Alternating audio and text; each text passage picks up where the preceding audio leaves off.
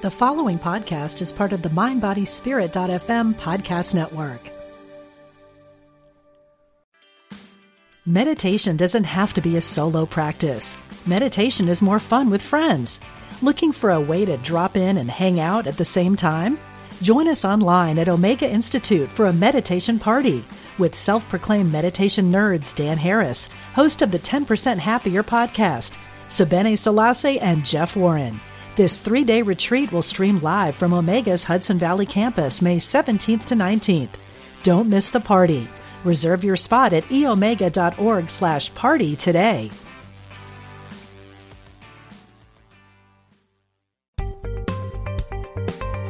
Experience the difference. Unity Online Radio. The voice of an awakening world.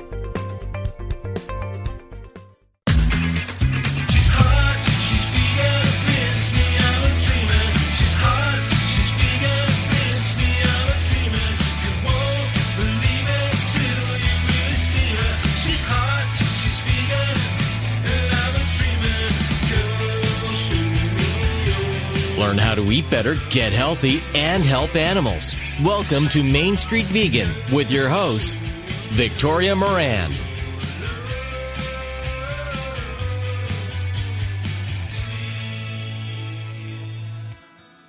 What if we're fixating on all the wrong things? Miracle diets, miracle foods, miracle supplements, and having the perfect BMI. The latest science shows that we might be missing out on the things that have outsized impact on our centenarian potential: friendships, empathy, kindness, volunteering, purpose in life. The guest in our second segment, Marta Zareska, has written a whole book about this, Growing Young, and we're going to be talking about that later. But we're going to start right now to talk about friendship and caring and creativity and changing this world for the better as ways to stay healthy and ways to stay sane right now. Hi, everybody. I'm Victoria Moran, host of the Main Street Vegan program. Thank you so very much for being with us. And my guests in segment number one are, oh my goodness, A number one type guys, two gentlemen that I admire so much. I'm also a great big fan of their video podcast, OG Talk. So we'll be speaking in this segment with comic Eddie Brill. Yes, I know. If you're into comedy at all, you know who Eddie is. He is very funny. He's all over the States and abroad, 17 years on the David Letterman show. He's taped more than 100 TV shows in 6 different countries, and he's been seen in a bunch of movies, including 30 Years to Life with Tracy Morgan. And with Eddie is his OG Talk co-host, Vladimir Grinberg, who is the founder of a classic New York City vegan restaurant. Now, I know we're not traveling now, but when you come to New York, whether you come next summer to go to Main Street Vegan Academy or whether you come for your own purposes, you absolutely must visit the Organic Grill. It is in New York's East Village. It is the perfect vegan spot, and I'll bet anything that Vladimir himself will be there to greet you and meet you. This is the Organic Grill's 20th anniversary. And as I said, together these guys do one heck of a podcast. Welcome, Vlad and Eddie. Hey, it's good to hear your voice. We're not seeing each other, but we get to hear each other these days. And that part is good too. So I always like to find out first, bottom line, why everybody's vegan. So do you want to start with that, Vlad? I got vegan because I was helping my mom to overcome her disease. She had a lymphoma, and we kind of swam into this without knowing much about ethical aspects of veganism. It was just focused on her health, and it was very successful for her, and she turned our whole family around, and we started to eat organic and vegan, and that's how it all started. I love it. And you, Eddie? Yeah, and this is 10 years ago on July 4th. I know a friend of mine who beat cervical cancer by going and changing her diet. And she told me about this place called Hippocrates in West Palm Beach. So I went down July 4th, 2010, and I got the education of a lifetime from these very caring folks about food and nutrition. I learned more than, I was so angry at so many of the lies that we were told. And I was like standing on the mountaintop screaming and yelling, oh, they're lying to us. But my friends were nice enough to say, look, just be an example and, just be a vegan. And now everyone's sort of come to me now. So I'm very proud of being a vegan. It's great that I've been doing it for 10 years and I'm not screaming at everybody to listen up. Well, happy Veganiversary. And usually after the first 10 years, we scream less, but we do more. And what you guys are doing with the OG Talk is really stunning. So how did you get together and where did the show come from? Well, I live in the East Village and it's that restaurant is amazing. So I went in that restaurant and through, going in there, I met Vlad and, he's like the ambassador there and, he meets everyone and then we discussed different ideas until we ended up to where we came up with this show. I love it. So Vlad, tell us about the restaurant and then tell us a little bit about the restaurant business in the time of COVID. I can't even imagine what you guys are all going through. So as you mentioned before, we are on 20th anniversary this summer, and it was always for me as a goal not only to provide clean and food that people can eat at home, but also to provide atmosphere and kind of environment that would be friendly enough and for inviting, so people would meet each other, people would extend their network to other people, and eventually become like a support group for each other, because vegan food is definitely nutritious and supports health, but it's also kind of emotionally reinvigorating and it helps people to feel better. So my goal was always to create this environment for people to make it a friendly place. As of right now, I can say that it's very challenging because we were closed for a long time. We were closed for 3.5 months, and we kind of lost our regular sources of business, such as deliveries to businesses, offices. We also did a lot of events that are not available right now. But it also challenges us to be more receptive and kind of live in a moment and ask our customers and friends, what do they really need right now? Like, we are trying to make it very flexible, offer them large family meals if needed, or if somebody is just living by themselves, so they could buy something enough for 1 week that they can reheat if needed, but they don't have to go out every day. I love how you think, just looking for a need and trying to fulfill it. So I know, Eddie, it's the same thing for performers. You and I were talking that my daughter and son-in-law were in a touring show. Everything was great. And then all of a sudden, everything was gone.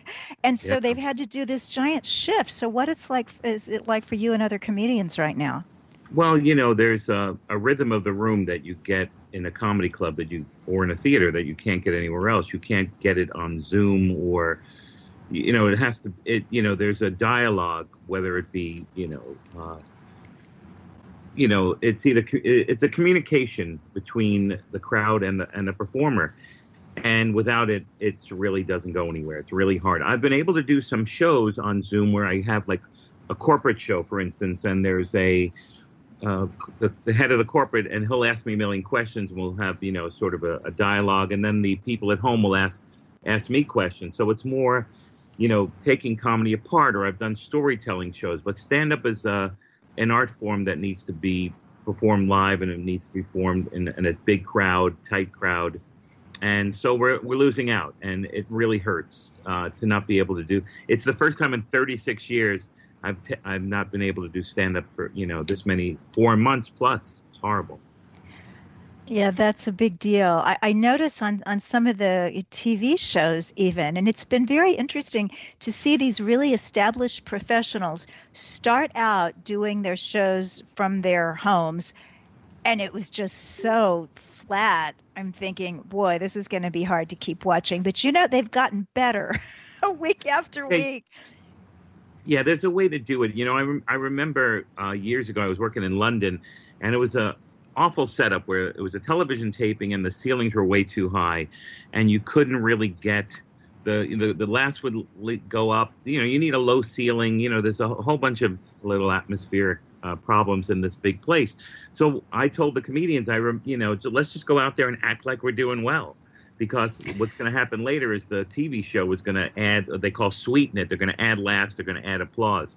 So we went out to the crowd, and they were horrible, and all their laughs were going up, but we just acted like we were doing well. And when you watched the show, you thought we were doing well because of the trickery that they did with the sound. Oh, I love that. Well, that's kind of a rule for life anyway. Act as if, fake it till you make it. Yeah, right, exactly. So we faked it. So you guys were friends. You hung out at the Organic Grill. Where did this video podcast idea come from? It was, many different things. It started out, it grew. It started out as an idea of just to interview people, talk about vegan foods. And then, after different trial and errors, it morphed into this show where Vlad and I, interview these guests in all different walks of life, vegans and non-vegans, so that we can talk about veganism. So it's something like anything. It starts off a certain way and then morphs into what it became. But also, during all these years, I would always invite somebody to have dinner with me, especially people who inspire me and I admire. And if they accept the dinner, I would kind of capitalize on it and ask them questions, and that's how this kind of tradition started. Yeah, and we ended up having this dinner with some friends, the regulars at the restaurant, and it just seemed like the best possible way to do this show. And that's what we did. It's like having a meal with someone, and you happen to be at the table with us, and we talk about, we enjoy food. It was very unique and very, very cool, and we're very proud of it. Well, you should be. And I know I was on it once, and it was so much fun to go there and eat this amazing food. And usually the idea of I am eating and being filmed, this is odd. But I didn't even think about that.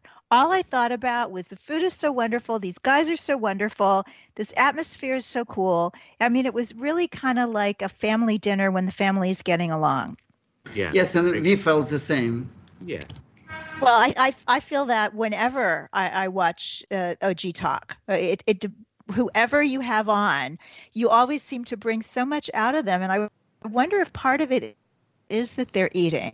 When you kind of feel satisfied, like mom just gave you a good lunch to take to school, you just kind of have more to say. Well, look at the history of food. It's always, it's, you all get together and you eat together and you break bread together, as they say. And, so people do really warm up when you're having very delicious food with people you're comfortable with. Yeah. Yeah, it's a very intimate setting when you eat with someone. Yeah. So, Vlad, tell us about your kind of food philosophy at the Organic Grill, because it really runs the gamut. I mean, I know you've got a gargantuan burger, and you've even got if you can eat a whole bunch of these burgers in a short period of time, you win something. And yet you also have, some really healthy, chapter and verse, whole food, plant-based kind of food too. So it's got to be more difficult to have that big of a menu and that much variety. So why did you opt to do it that way? We wanted to be international. We wanted to be similar to what New York provides, that people would find different variations of vegan food. But ultimately, I was never thinking of creating something extravagant. I was always hoping that whoever comes in, he would enjoy the atmosphere, but also would take a note that this is something that he or she can eat every day. Okay, and I always try to answer questions, maybe even give some pointers or recipes. So my idea is for people to have this place where they can come and start eating vegan if they are not. And for those who are, just to have this cool, homey place that they can come and try food that they would probably eat at home anyway. Yeah, well, it is the most. Go ahead. I was just going to say it's a very emotional scenario to have food, to eat food, and that's whether emotionally good or emotionally bad, but it's an emotional experience. You remember when we were kids and we'd have a barbecue in Antonita's place, or you always have that, and food is always at the center of it. Well, that's why I think a really friendly place, and that's how I feel at the Organic Grill. I mean, if I were single, I would just eat there every day when we're not having a pandemic, because I would like to meet, my true love in a place like that. And I can just see like romance happening there, friendship, learning. You've got that whole wall full of vegan books and cookbooks that people can draw from. So it's very sweet. And I'm wondering, Vlad, what advice do you have to somebody who, no matter what, as bad as it is, pandemic, everything going on, they want to open a vegan restaurant and they are just going to do it? What would you tell them? I would say that it has to be two pre-requirements at least. You have to like people, and you have to be not bothered with somebody's bad mood. So you have to have a really skin that can take it. And also, you have to love the food. Like a lot of dishes that we keep on the menu is not only customers' favorite, but our favorite too. And just quickly, you said about romantic place. You'll be surprised how many blind dates we have and how many couples I have that started as a couple and became family and now have kids. Wow. And every Valentine, I have the same people calling, because it's like a tradition, because they met at Organic Grill, now they have kids, and they keep coming for Valentine. So for me, Valentine is very special because I get to meet those people that come in here for years. So that's a very special feeling. Yeah, we were there last Valentine's. It was delightful. That's right. And we always have like raffles and surprises for people. So it's always fun. But if you really want to open a restaurant, you have to really love food and you have to really love people, because if you come in only for the money, it's going to be huge awakening for you. I think that's true in a lot of labors of love. So you said, Vlad, that you wanted to talk about your experience with hosting the Main Street Vegan Academy lunches and the Q&A you did with Jean Bauer of Farm Sanctuary. So I want to say thank you again and again and again that you were such a great host of our event with Jean Bauer. You knowing him for so many years and you being inside of the industry for so long. It was very, very special, very intimate and special setting. And I want to be honest with you, when you started to bring your group here for lunch, I always thought, they have a break and they just want to have time together and socialize. And I never realized that it was kind of a whole day of going from one vegan place to another and showcasing a variety of different businesses. And I was really excited to see how curious your students were and how they were asking right questions and they were looking to learn as much as they could. And over the years, a lot of people who came just for lunch became my friends, associates, like Shawnee, the attorney from Seattle. She helped us to write a big article about OG Talk, and it was published. So we really were able to establish special relationship with most of your students. So thank you very much for making us part of it. Well, this is so cool, especially with what I'm going to be talking about in the next half hour with this author who's saying that to live long and have great health, you need to make connections. So, Vlad, I don't know if you're going to become a billionaire with the Organic Grill, but you'll probably live to be 105 just because you are so connected with all these wonderful people. And yes, I agree. And it's not only kind of benefiting me, it is, and hopefully I give them some use of their time. But I think it's a mutually beneficial experience. We all need each other, and I wonder how we sometimes talk about benefits of vegan food in terms of health, but I feel very blessed emotionally to have all these people coming by. They're not necessarily all vegan, but they definitely best people I've met in my life. And they're vegan while they're at your place. Yes. Right. It's a start.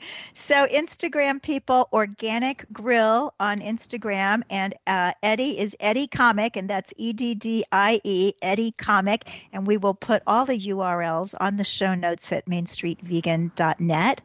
So Eddie, there are some vegan comics. I believe you're our third to be on the show. Wonderful. What's it like to be a vegan comic? Is that a thing or is it an odd thing? You know, there are vegan comics, and you're not a comic is a comic, so, but if you happen to be vegan, it's one thing. If you happen to be tall, you're a tall comic. So, you just happen to, I think you have more energy. Your voice is stronger. You have a strength that a lot of people don't have. You have an energy that a lot of people don't have. There's a lot of comedians who are not vegans joke about, how many vegetarians and they don't have any energy. But if you ever go to a vegan restaurant or a raw food restaurant, or both, there's more energy in those rooms than in any, room with tequila or, that I've ever seen. And it's interesting, and one of the things that really helps me with interviewing is for 17 years, I was at the feet of the desk for David Letterman, who's one of the greatest broadcasters in the history of American broadcasting. And at the same time, 8 years, I had a relationship with Dick Cavett, who's one of the greatest interviewers in the history of all time. And they both taught me that to not be interviewing people, but to have a conversation with them. Dave said it's like when he's having, he acts like he's having dinner with someone and he's enjoying the who they are and what they're like. So you bring that whole theory of conversation, of caring, of warmth, and you want to also, what's the word? Curiosity is a good word. You want to let other people say things. It's very hard when you first start interviewing people because you're trying to fill all this space, yet it's much better to let the guests fill the space. It's kind of nice. Well, I can tell that on OG Talk, so you got it from the greats. I don't know where Vlad got it, but you both have it. It's so much fun to watch and listen. So, Eddie, have you got a vegan joke? You know what? Not really. I mean, it's funny when you say vegan, people all of a sudden, a lot of times kind of like, oh, here we go. So I never really write that way. I write kind of more like, because I work a lot in Europe and I work overseas in Asia and Australia and stuff like that, I try to write for humans. I learned how to do that. Like you talk about dreams because everyone has dreams and, but I have yet to do that. I have a few pandemic jokes and stuff, but I'm waiting for the right opportunity to do that. Plus, in a situation like this, if you do a joke, it doesn't work because you need to see the person, you need to hear have the response. It's that whole thing again. It's very interesting. I miss it like crazy, but I still have fun with my friends, and I still have fun in my East Village neighborhood. Oh, I'm sure you do. So we've just got a couple of minutes left, but I just want to ask Eddie, what's it like to be a comic in the 21st century? I mean, there was a time when what people believed was funny was at the expense of just about everybody. And now we're kinder and we're more rational in that way. And yet I asked for a vegan joke and I heard some dishes break. So what's it like? Do you worry that you're going to either, cross the line, or that you're just not going to be funny as you try to be kind? Well, here's the thing. It's about our truth. We tell our truth. It's like Kevin Hart, for instance, had jokes that were not politically correct, and he was a younger guy. And he evolved into this incredible man who now has learned his lesson. And it really sounds funny, like there's the play Noises Off is going on in the background. And so we should celebrate Kevin's evolvement, if that's a word. When you evolve, you celebrate that. Instead, our society is knocking down people for their past. Now, we've grown up in a society where it's a fear-based society. So the best thing to do is to learn from the mistakes from a fear-based teaching to be in a positive place, in a vegan place, in a healthy place. And you tell your truth. Now, the audience might agree with you. They might like you. They might not. But it's not up to you to try to please them. It's up to you to do your truth. And if someone is offended by your truth, then that's their issue. And, then they can go see somebody else, kind of thing. Eddie, if you teach a stand-up class on Zoom, I will be the first to sign up. Wonderful. I've been teaching for over 20 years all over the world. So maybe we'll put something together, a vegan comedy class. Oh, wouldn't that be delightful? We can all laugh about the broccoli. Thank you both so much. Everybody check out OG Talk. The Organic Grill will be back because there is nothing keeping these gentlemen down. Thank you so very much, Vladimir Grinberg and Eddie Brill. And everybody else, stay with us. Thank you so much. Because after the break, we're going to learn how to grow young.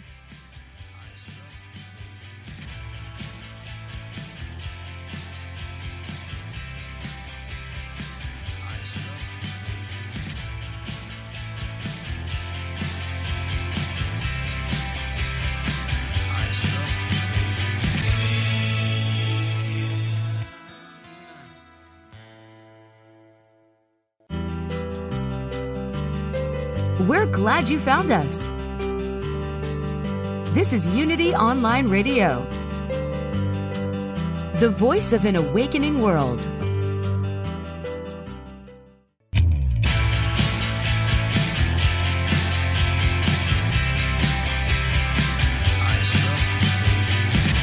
Welcome back to Main Street Vegan with your host, Victoria Moran. Welcome back, everybody. It's lovely to have you with us today.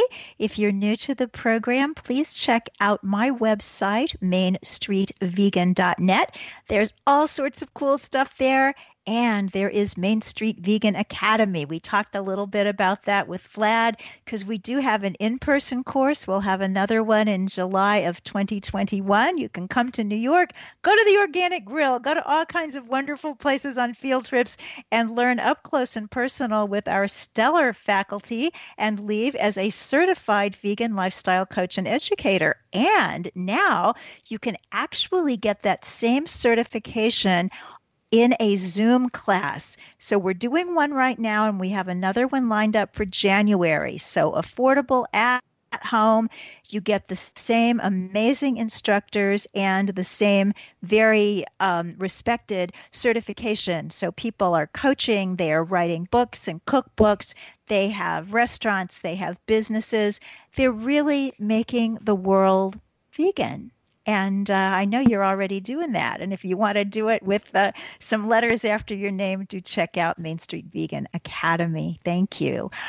Oh, I'm so excited to be introducing for the second time Marta Zaraska, who was on with her fabulous book, Meat Hooked. That if you haven't read that one, that really explains how did humans become so enamored with meat? There are actually reasons, and she tells all of them. And she is also the author of the brand new book, Growing Young, How Friendship, Optimism, and Kindness can help you live to 100, a research-driven case for why optimism, kindness, and strong social networks will keep us living longer than any fitness tracker yet devised. Welcome, Marta. Thank you so much for having me once again, Victoria. I am so excited to have you on. And during the break, you were telling me something interesting, that it might be that being an ethical vegan will help a person's health as much or even a little more than being a health vegan. Why is that? I'm actually totally convinced of that. I mean, there is no direct research on vegans, just to make sure about that. But there is lots of research on purpose in life, or what the Japanese called ikigai, or generally having something to live for, reason for living, a meaning. And I'm absolutely certain that lots of ethical vegans among listeners do feel that the being vegan for a cause gives them this kind of feeling of having purpose. And there is just so much research showing that having such a thing in life really boosts our physical health. It doesn't only make our lives better, in the emotional sense, but it actually changes our physiology and lowers our mortality risk. So it actually can be treated in a way as a diet for your health, even though it's just ethical. I love it. I love it. So there are some things going on socially that can be bad for our health. So loneliness, for instance, what's wrong with that? What if people say, I'm just a loner? I mean, that depends what they mean by that. So if they mean they don't like being with other humans, that's not good for their health. If they just mean that they are introverted and then don't like huge parties, but they still have close friends and people that they care about and who care about them really strongly, that's perfectly fine. But unfortunately, loneliness or social isolation are real health wreckers. So, for example, people who are lonely, they have shorter telomeres, so those protective caps at the ends of your chromosomes that take a very big part in aging. They also have different expression of cancer genes, so making them more prone to cancer progression. There are so many different things that happen, unfortunately, negatively in our bodies when we are socially isolated. Wow. Well, a lot of us are socially isolated right now because of coronavirus situations. But you think it could make us healthier in the long run? How's that? I mean, I hope. It's all about if we change our perspective on our social relationships right now, it could in the long run promote health. And the reason for that is that, before the coronavirus struck, we were not exactly doing very well, as a society, on our social lives. Only, a quarter of Americans actually claim they didn't have a single friend they could confine in. So it's very, very bad news. In UK, 9 million people were claiming to be lonely. In Canada, half of seniors were claiming to be lonely. These are really bad numbers. But I'm hoping that, this current situation, when we are forced into social isolation, will make us realize how much we need those social relationships, how much we need our friends, our family. And maybe next time when we start meeting them again, we won't be so much into our phones during our relationships and more into actually quality time. And this long term could really improve also our physical health. And social distancing, you say it's bad for your arteries? Yes, there's just so much out there on social isolation and health. For example, people who claim to be lonely, they end up having higher blood pressure, for example. So it can increase by 3.6 millimeters per year. That's actually been counting to such a precision in people who are the most lonely. So, for also quite ironically, social isolation and loneliness is bad for our viral response. So we are actually much worse at dealing with viruses when we are socially isolated. There were studies when people were infected on purpose with cold viruses, and those who were the most lonely were the most likely also to fall sick, which is very worrisome. When you think about the current situation that we are isolating to prevent the virus, and which makes us more prone to the virus. But on the other hand, of course, we have to be doing all those protective measures. But wow, yeah, did any of your research reveal if connecting with Zoom and that sort of thing helps at all? And if so, how much? So here's the thing. If Zoom or Skype were to replace your real relationships, then it would be bad for you. But if you cannot have real relationships in physical life, then it is better than nothing. But for example, if you were to choose between texting and calling is always better. There are studies showing that when we call people, so we hear their voices, we have actually a bigger oxytocin boost, so this love hormone that also directly affects our health, than from simply texting. It just doesn't have the same physiological effect on our social hormones. So always choose calling over texting. Wow. Well, I hope that everybody that I know hears this, because one of my pet peeves is that you can't just call somebody anymore. We've gotten into this habit of scheduling phone calls. And I feel like we're scheduled for so many things that why schedule a social phone call? It just seems like being able to call somebody and say, hey, how are you doing? You know, we did that for a long time, as long as there were phones. Yeah, exactly. And, and we are physical creatures. We are social apes that evolved to be surrounded by others when we have physiological reactions to being with others, and from hearing their voices, from looking in their eyes, from touching their skin. It's all connected. So, we cannot just pretend we can do everything online and it will be the same. Well, one positive thing that we have seen during the pandemic in a lot of areas is that so many people have adopted or fostered companion animals that otherwise did not have homes. So I know that when I'm with my dog, I look in his eyes and I feel like I am in the presence of pure love. Am I imagining this, or is something really happening here? Oh, they're definitely happening. And I actually am myself among those people who have adopted just before confinement. Just 2 weeks before we got locked down, I adopted my elderly Cocker Spaniel, and so I'm already totally in love. And you are completely right. We have actually the oxytocin. So again, the love hormone boost from looking into eyes of our dog. And the same happens to the dog as well. So the dog also is profiting. And oxytocin doesn't only make you feel nice and warm and fuzzy, it actually directly affects your health. So it's a natural painkiller, for example. It also acts against inflammation. It can promote bone health, so it can prevent osteoporosis in the long run. So there are real physiological benefits from getting the boost of oxytocin, and yet also looking into your dog's eyes also works to get that social hormone. Oh, that's so wonderful. And I can tell that he really likes it too. It's a mutual admiration society. So what else should we be doing, Marta, particularly those of us who are still very much isolated, to get some immune boosts? So if you have any chance to hug someone, you don't have to be hugging everybody on the street or every single person. But if you do live with someone, for example, if you're isolating with another person, then put an extra effort into touching each other, just hugging or holding hands if it's a romantic partner, just, patting, giving pats on the back or anything like that. We actually need that skin to skin contact. We even exchange microbes with people when we touch them for the better, because we need the diversity of the microbes for our gut health. So do hug the people you can, if there are others with whom you're staying. And as we've mentioned before, call, don't text, and also do kind things. There are really lots of things we can still do, and kindness is amazing for our health. You can even see the effects on the level of leukocytes, of the white blood cells in your blood, how they change once we engage in acts of kindness. And also lowers cortisol levels, so just the stress hormone. It's really, really good for your health.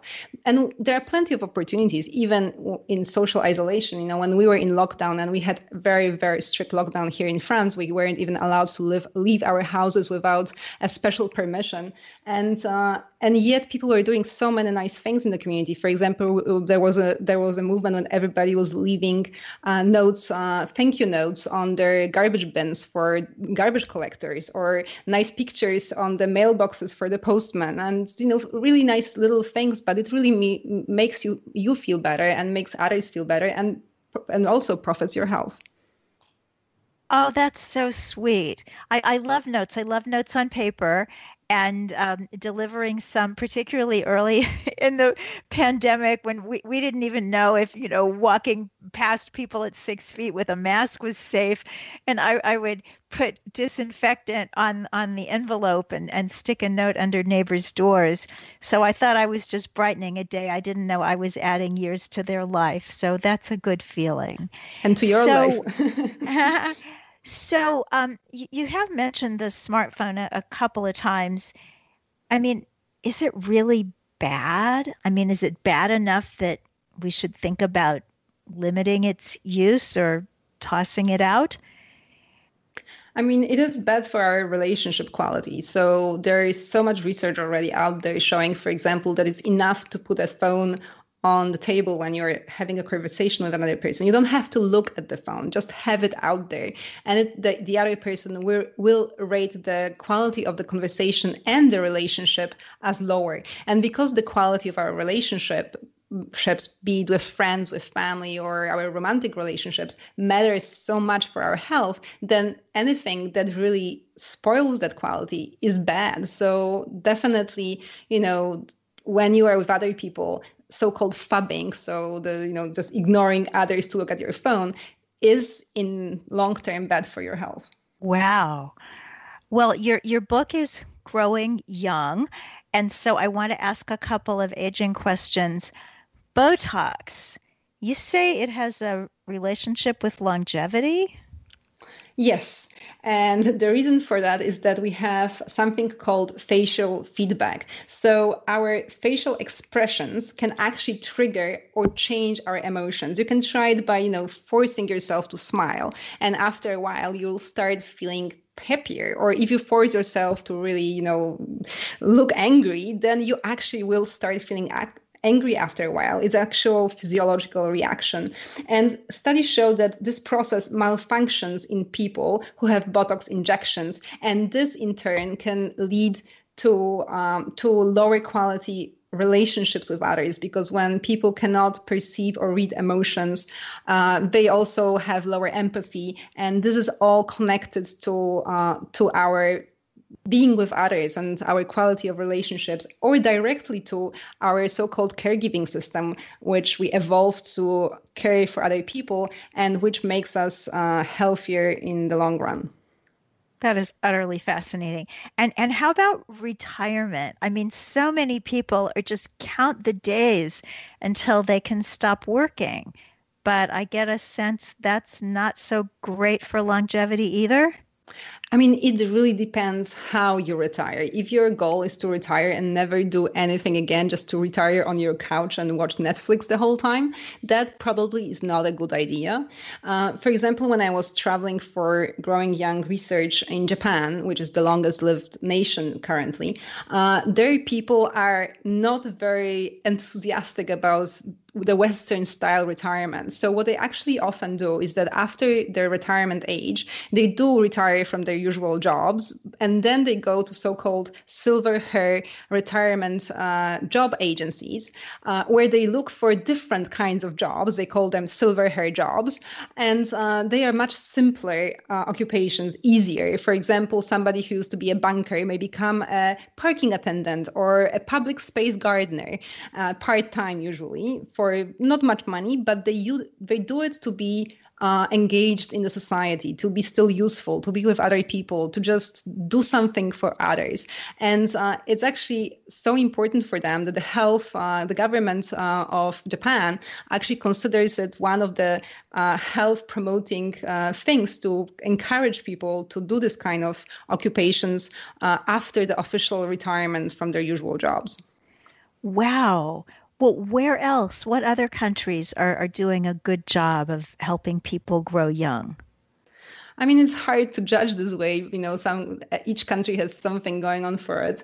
But I can certainly talk about France and other Mediterranean countries because I live here and I've been here quite a long time. And one thing that really strikes me is the way the Mediterranean people eat. And we often talk about the Mediterranean diet and how it is very healthy and good for us. And we look how much olive oil they consume, how much red wine they drink, and so on and so on. But the huge thing we're, I think, in the West completely omitting here is the way they eat, with whom they eat, because it's not just about the food they consume. It's the whole process around it. And for the French people, for the Italians, for the Spaniards, eating is a whole celebration. They almost never eat by themselves. They always love to be surrounded with others. For example, there are statistics showing that among people who are in their 30s and 40s in France, over 60% eat their dinner at a table with their family every single day. And in the US, the number is, I think, 24%, and it was even not specified if it wasn't by any chance in front of TV. So it's obviously much more important here to eat with other people. And this is certainly a very big part why the Mediterranean diet is so good for you. Wow. I mean, I have so many wonderful memories of France. When my husband was working there, he was in a supervisory position, and he would say, everybody takes 2 hours for lunch.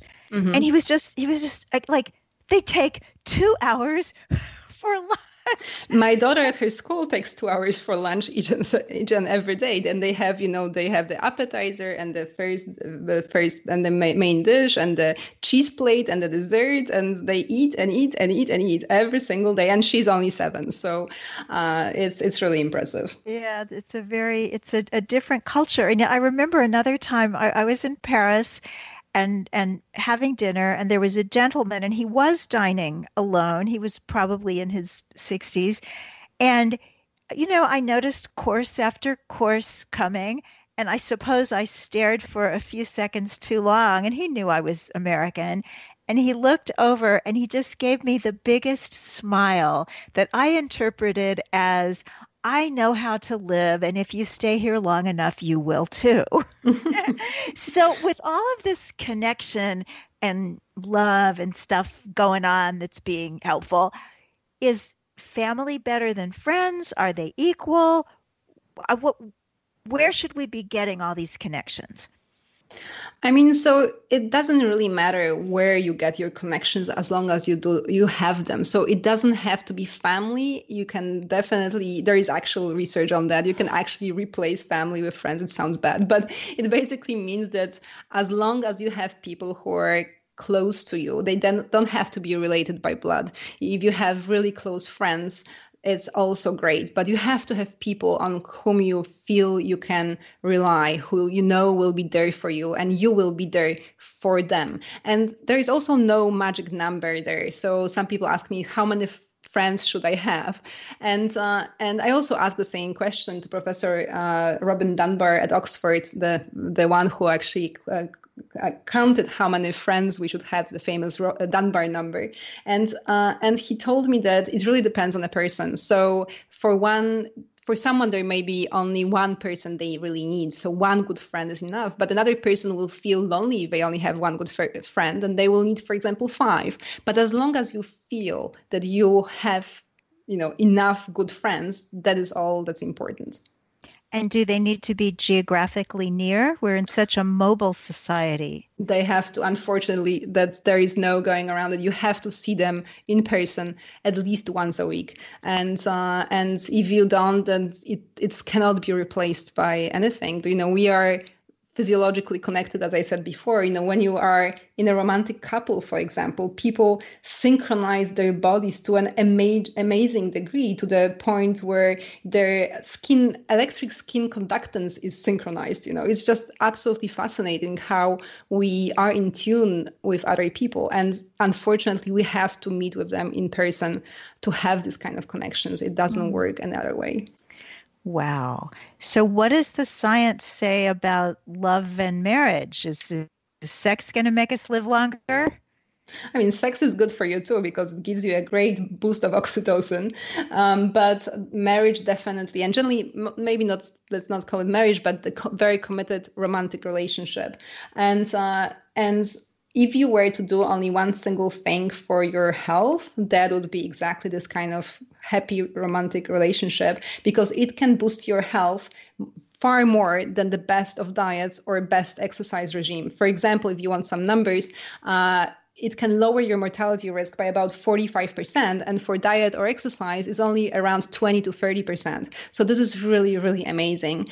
And the key word here is committed, because research shows that if you are just with someone without this feeling that you are in it for good until this kind of death do us part, then you don't get the same boost for your health. It's probably to do with the feeling of security and that you can rely on the other person no matter what. And yet some people simply do not have that. Either it didn't happen for them this life, or maybe they had a great romantic relationship and the other person has passed away. So what do you say to somebody like, too bad? I'm hoping that there's a much better answer than that.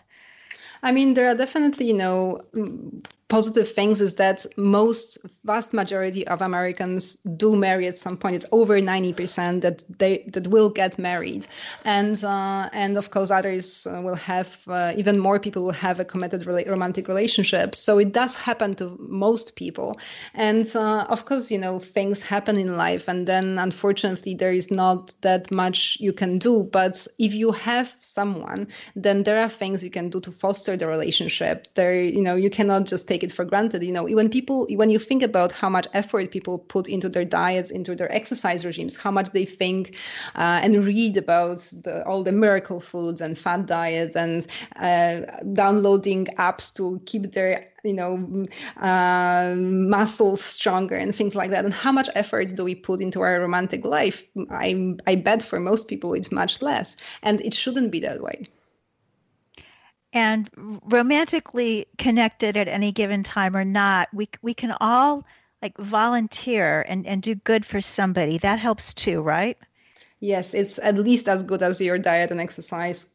Being kind and doing charitable work, especially volunteering your time, is absolutely amazing for your health. For example, volunteers spend 30% less time in hospitals than people who don't volunteer, and this has also very physiological effects on your body. And the reason for that is that we evolved this, as I've mentioned before, this caregiving system to be able to take care of mostly our children. And because to be able to care for someone, you have to be calm. You have to, your systems, your cortisol or the stress-related systems in your body, the fight and flight response has to be calm, because otherwise you are not capable of really caring. So it also happens when we care for other people, not just for our children, but when we are volunteering or helping our neighbors, for example, all the systems activate as well. And they have very powerful downstream effects, positive effects on our body.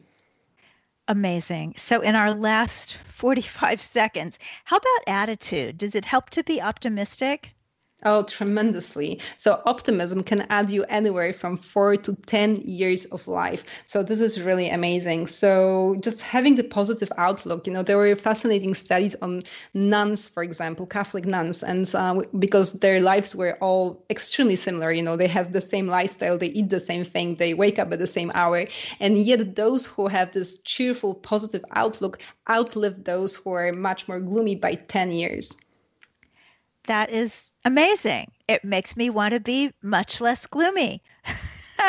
Marta Zareska, I admire you so much because I know how hard it is to do all this research and collect all this data and turn it into an absolutely beautiful book that you can't put down. So everybody, the book is Growing Young: How Friendship, Optimism, and Kindness Can Help You Live to 100. Marta Zareska, may you live to 100, or as I said to my earlier guest, to 105. And that goes to all of you listeners as well, and the good people of Unity Online Radio. God bless everybody, and eat your veggies.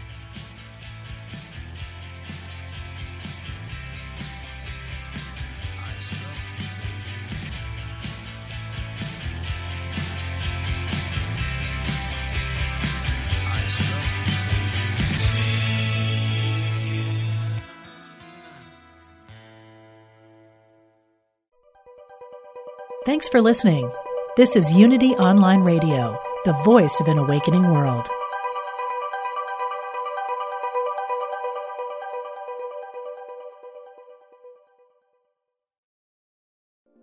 We spend a third of our lives sleeping and dreaming, yet most of us have no idea what goes on during that time.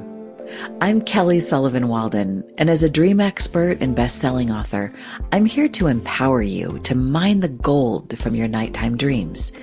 Join me on the Kelly Sullivan Walden Show, part of the MindBodySpirit.fm podcast network, available wherever you get your podcasts.